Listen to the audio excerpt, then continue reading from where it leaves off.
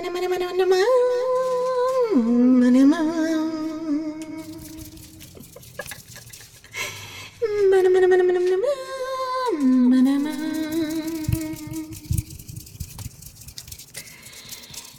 people really didn't care about what we say, they wouldn't get pissed off and talk about it.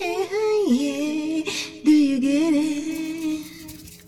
Do you get it?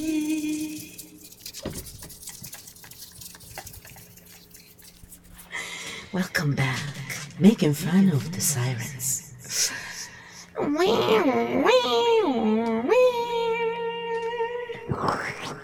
Happy wartime to you too. Let's relax and realize it's all fake. Stop fighting their wars. Tell them to go themselves or else. Stop fighting their wars. If you don't stop, you'll never stop, right?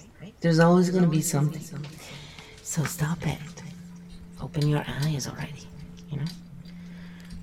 Go do some real research. And you will find that the two towers were still up as they were telling you that they were being attacked and they were falling down, already fallen, and they were just fine. Because it was all aside, just like everything else. But when you go and do your research, then you see it eventually. No, there weren't planes either. You know how they duped everybody? Because they made them see those videos with the fake planes, you know, the models. And that's how everybody got. Well, they were models, they weren't real.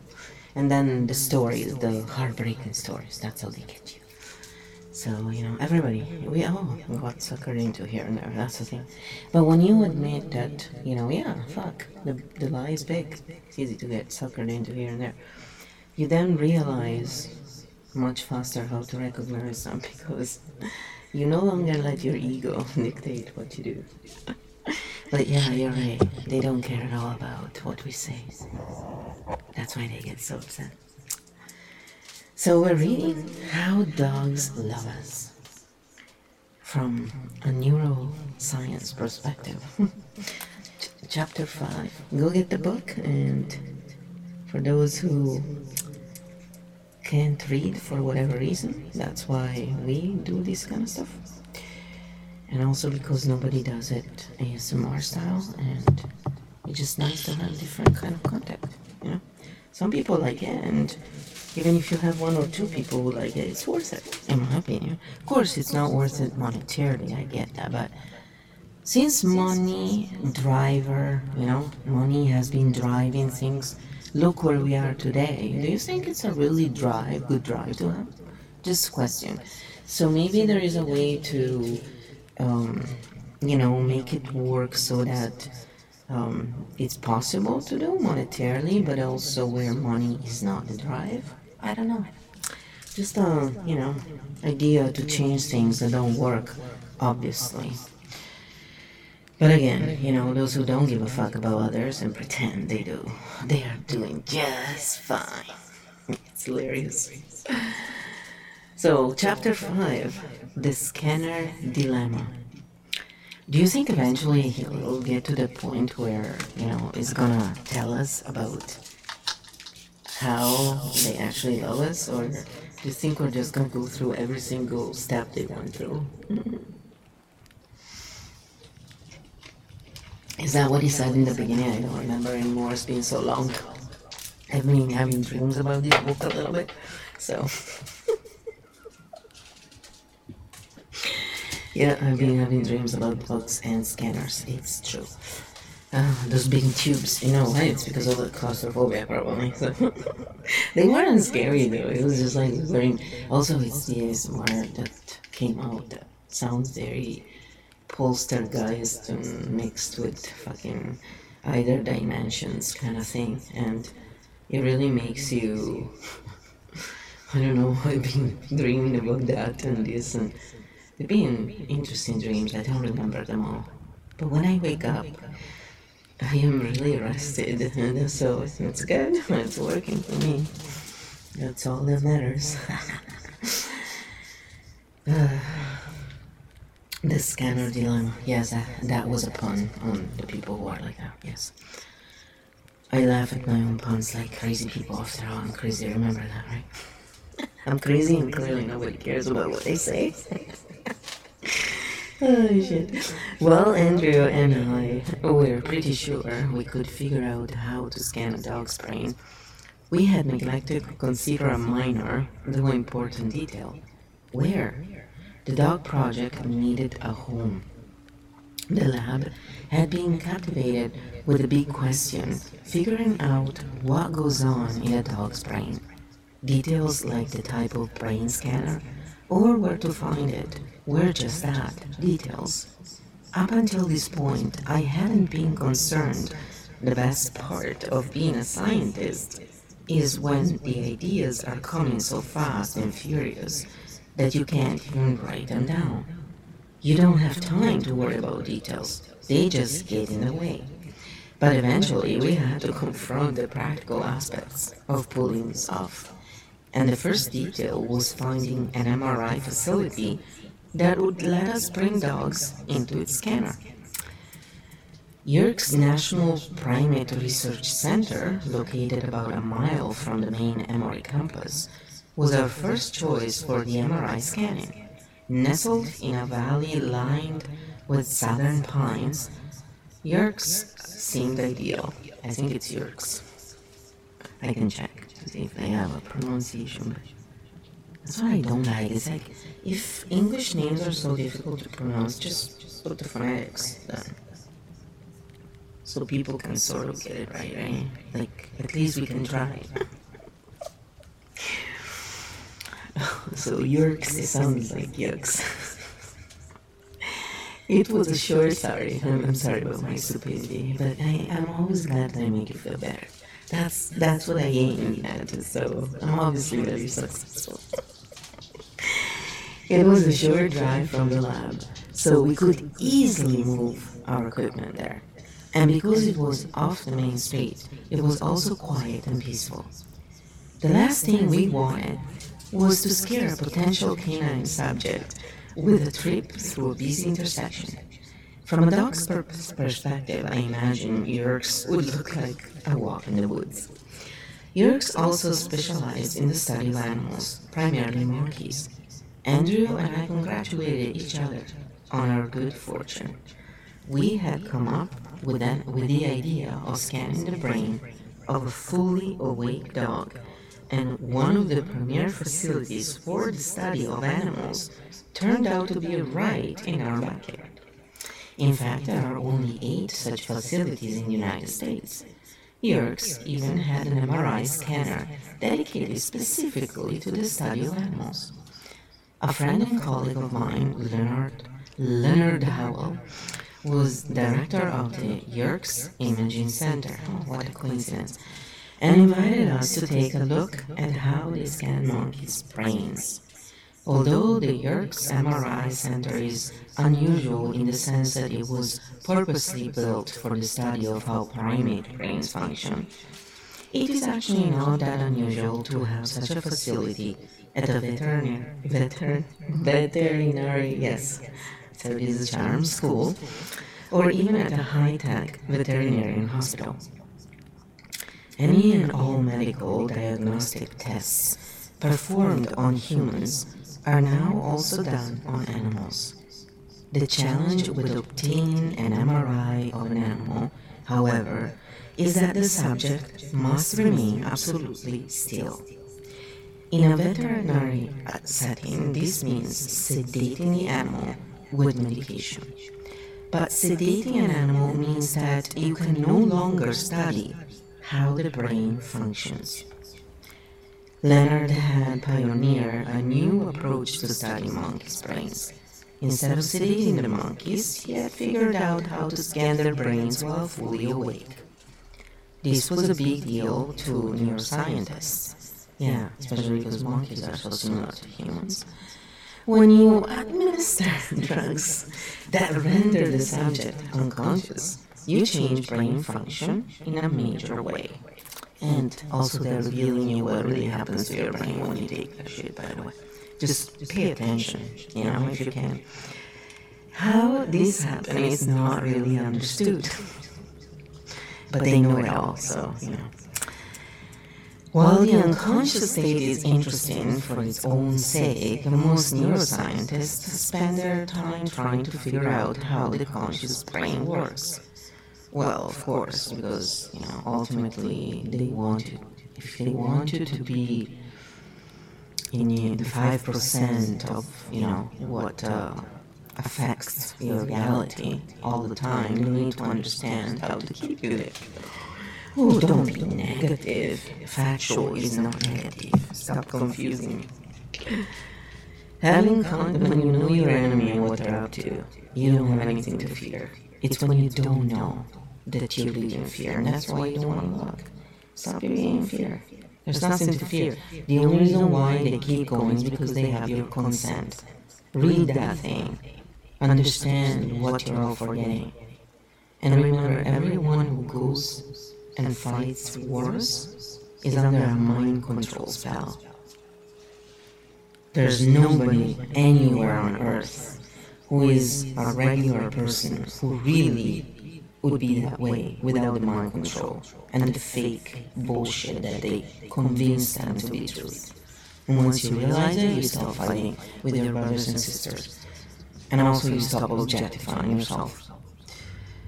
Having conscious subjects, animal or human, is critical. Working with monkeys is a dangerous business. Monkeys are mean. Not if you don't give them food. I'll ignore you mean. More like, if you don't give me food, I will rip it from your hand and eat your finger and chew off your face for dessert mean. It's true. This presents certain logistical problems for scanning their brains, especially if they are to remain fully awake.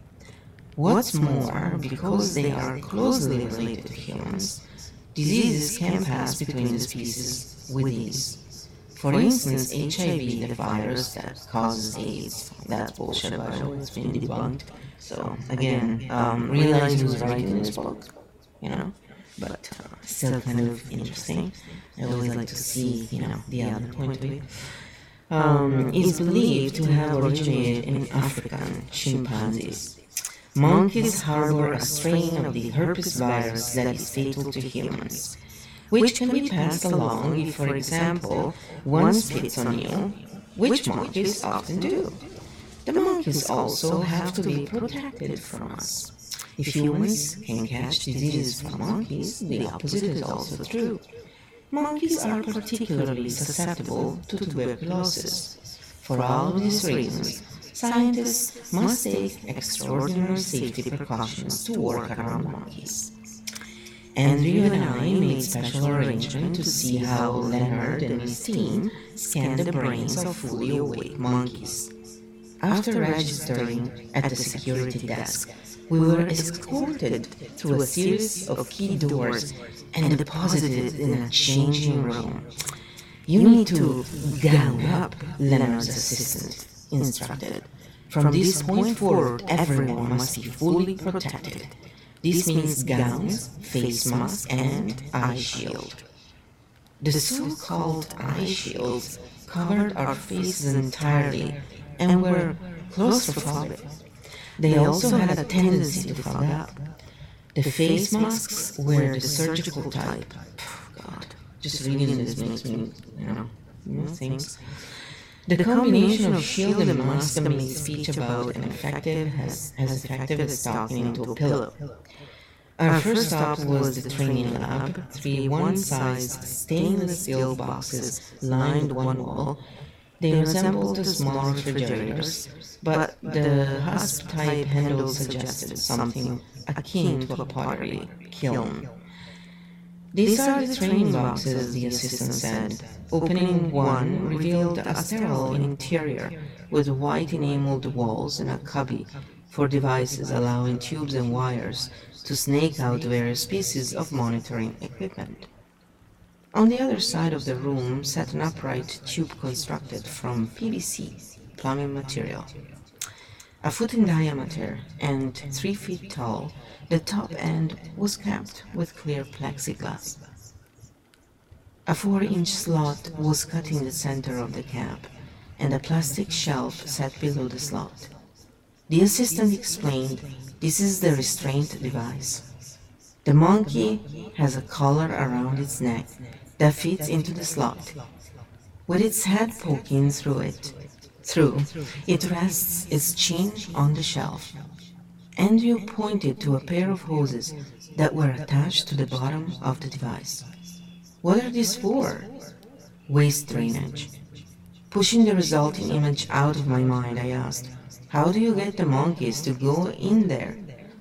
The assistant pointed to a metal rod on the wall.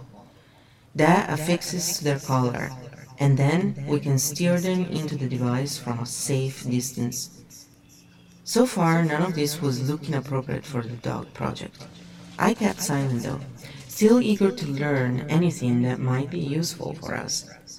The device kept the monkey from escaping, but it wasn't clear what would keep its head still. Okay, give me a second. Yeah, you frou-frou. Yeah, sorry, this is, live. So,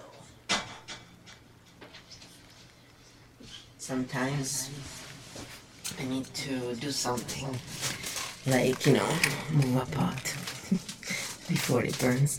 And this gives me a chance to drink.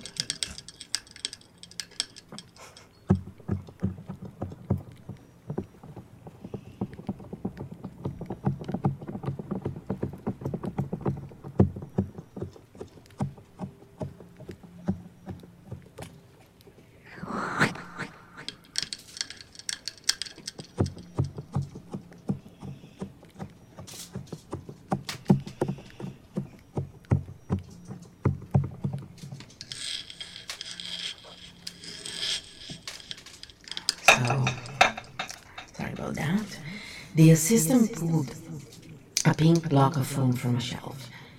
"This is how we immobilize the head," he explained. "First, we make a mold of the monkey's head, which is then used to make a positive cast with plaster.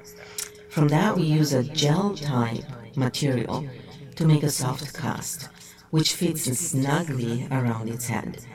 We cut holes from the eyes, nose, and mouth. This gets clamped to the restraint device." "And the monkeys cooperate with this?" I asked. "They learn," he replied. "We shape their behavior through rewards. It takes about 6 months to train a monkey to go into the restraint device." "What are the boxes for?" Andrew asked. "Those are conditioning boxes.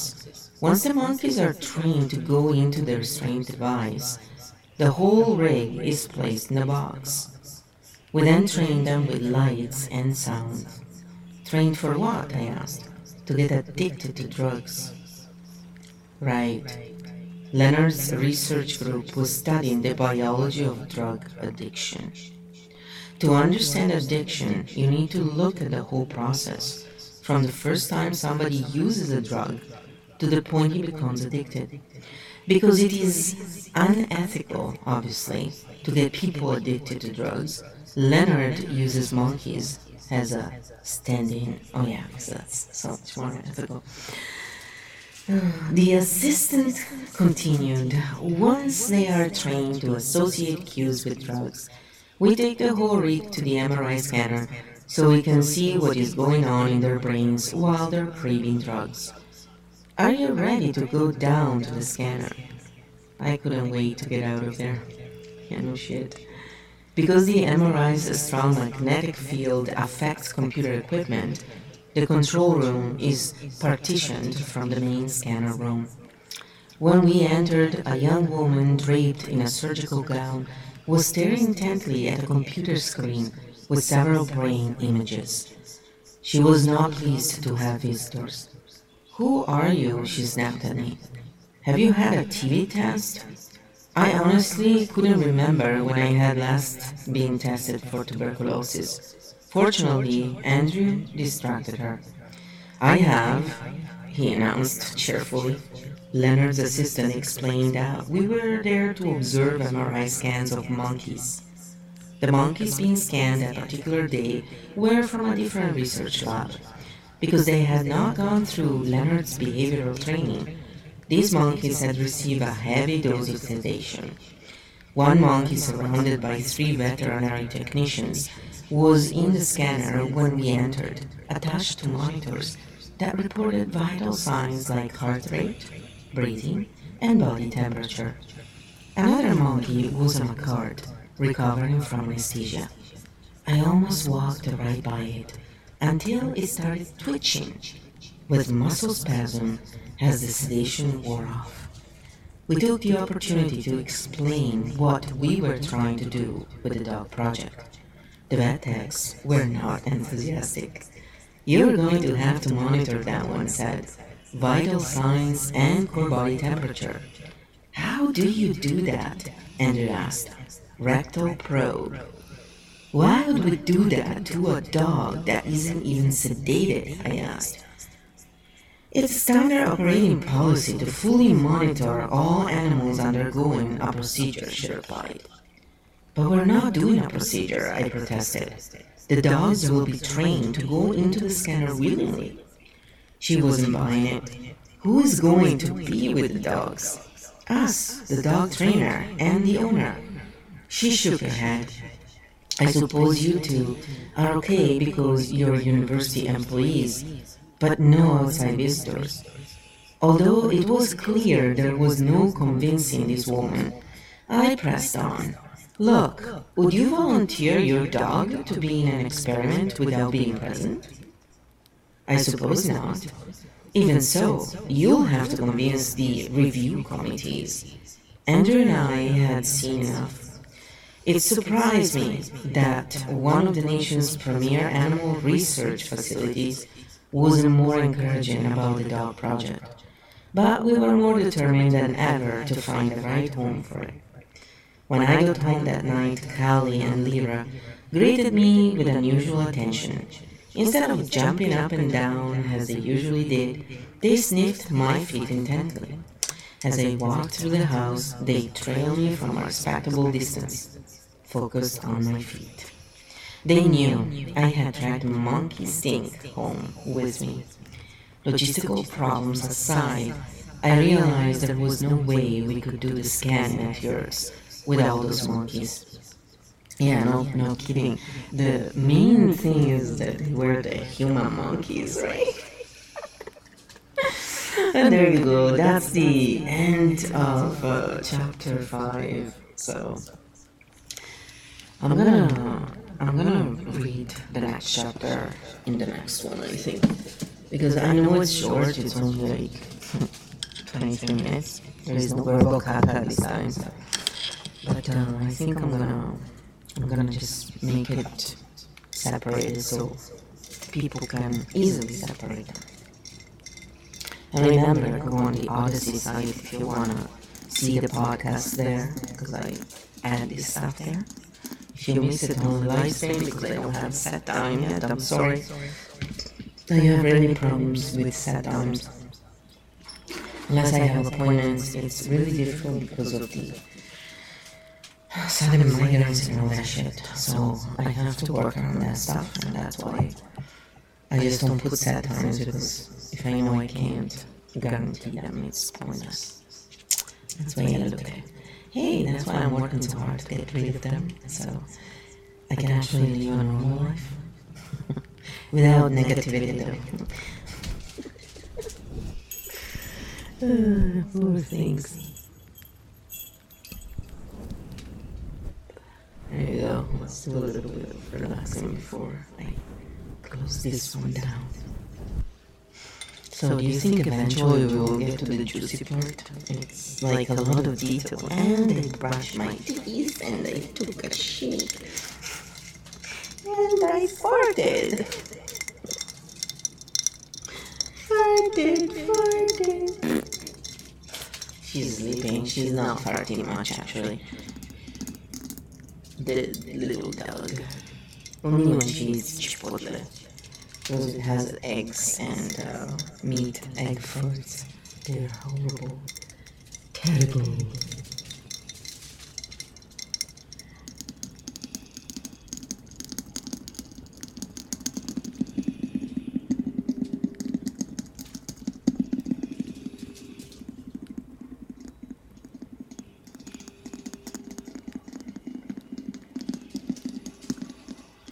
Where'd you go?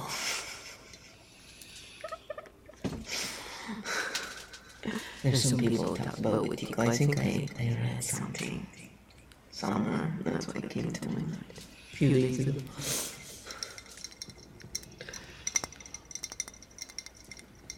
A little tapping around, so I'm trying to relax my stomach has been pretty upset for 2 days. It's all the bullshit that they're doing around there, and all the people upset. You know, some people are suffering, and so we feel it in the field. That's why. So I try to soothe it. I'll add you to the healing list.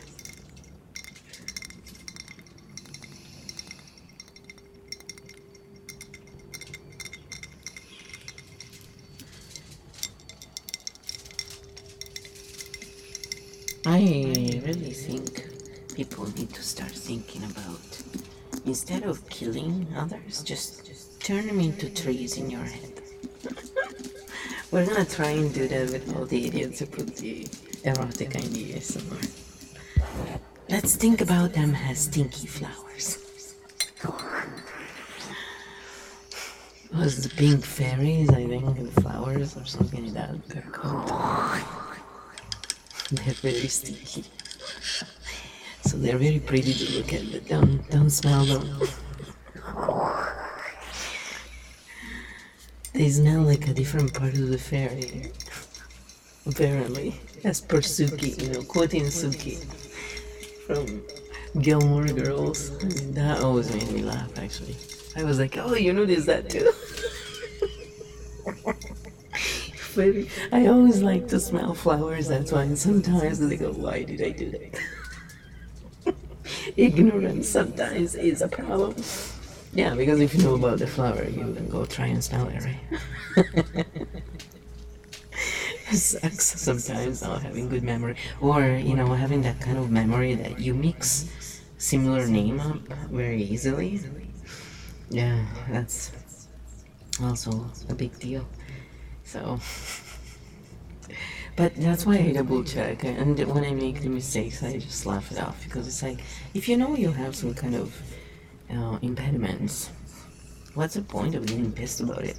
Just, you know, you work on it, you try and get rid of it, but you don't get pissed off along the way. It's pointless. You're gonna have ups and downs. It's life, right? So it's so hilarious. Anyway, I'm gonna stop it here, and then we're gonna read the next one as we move along.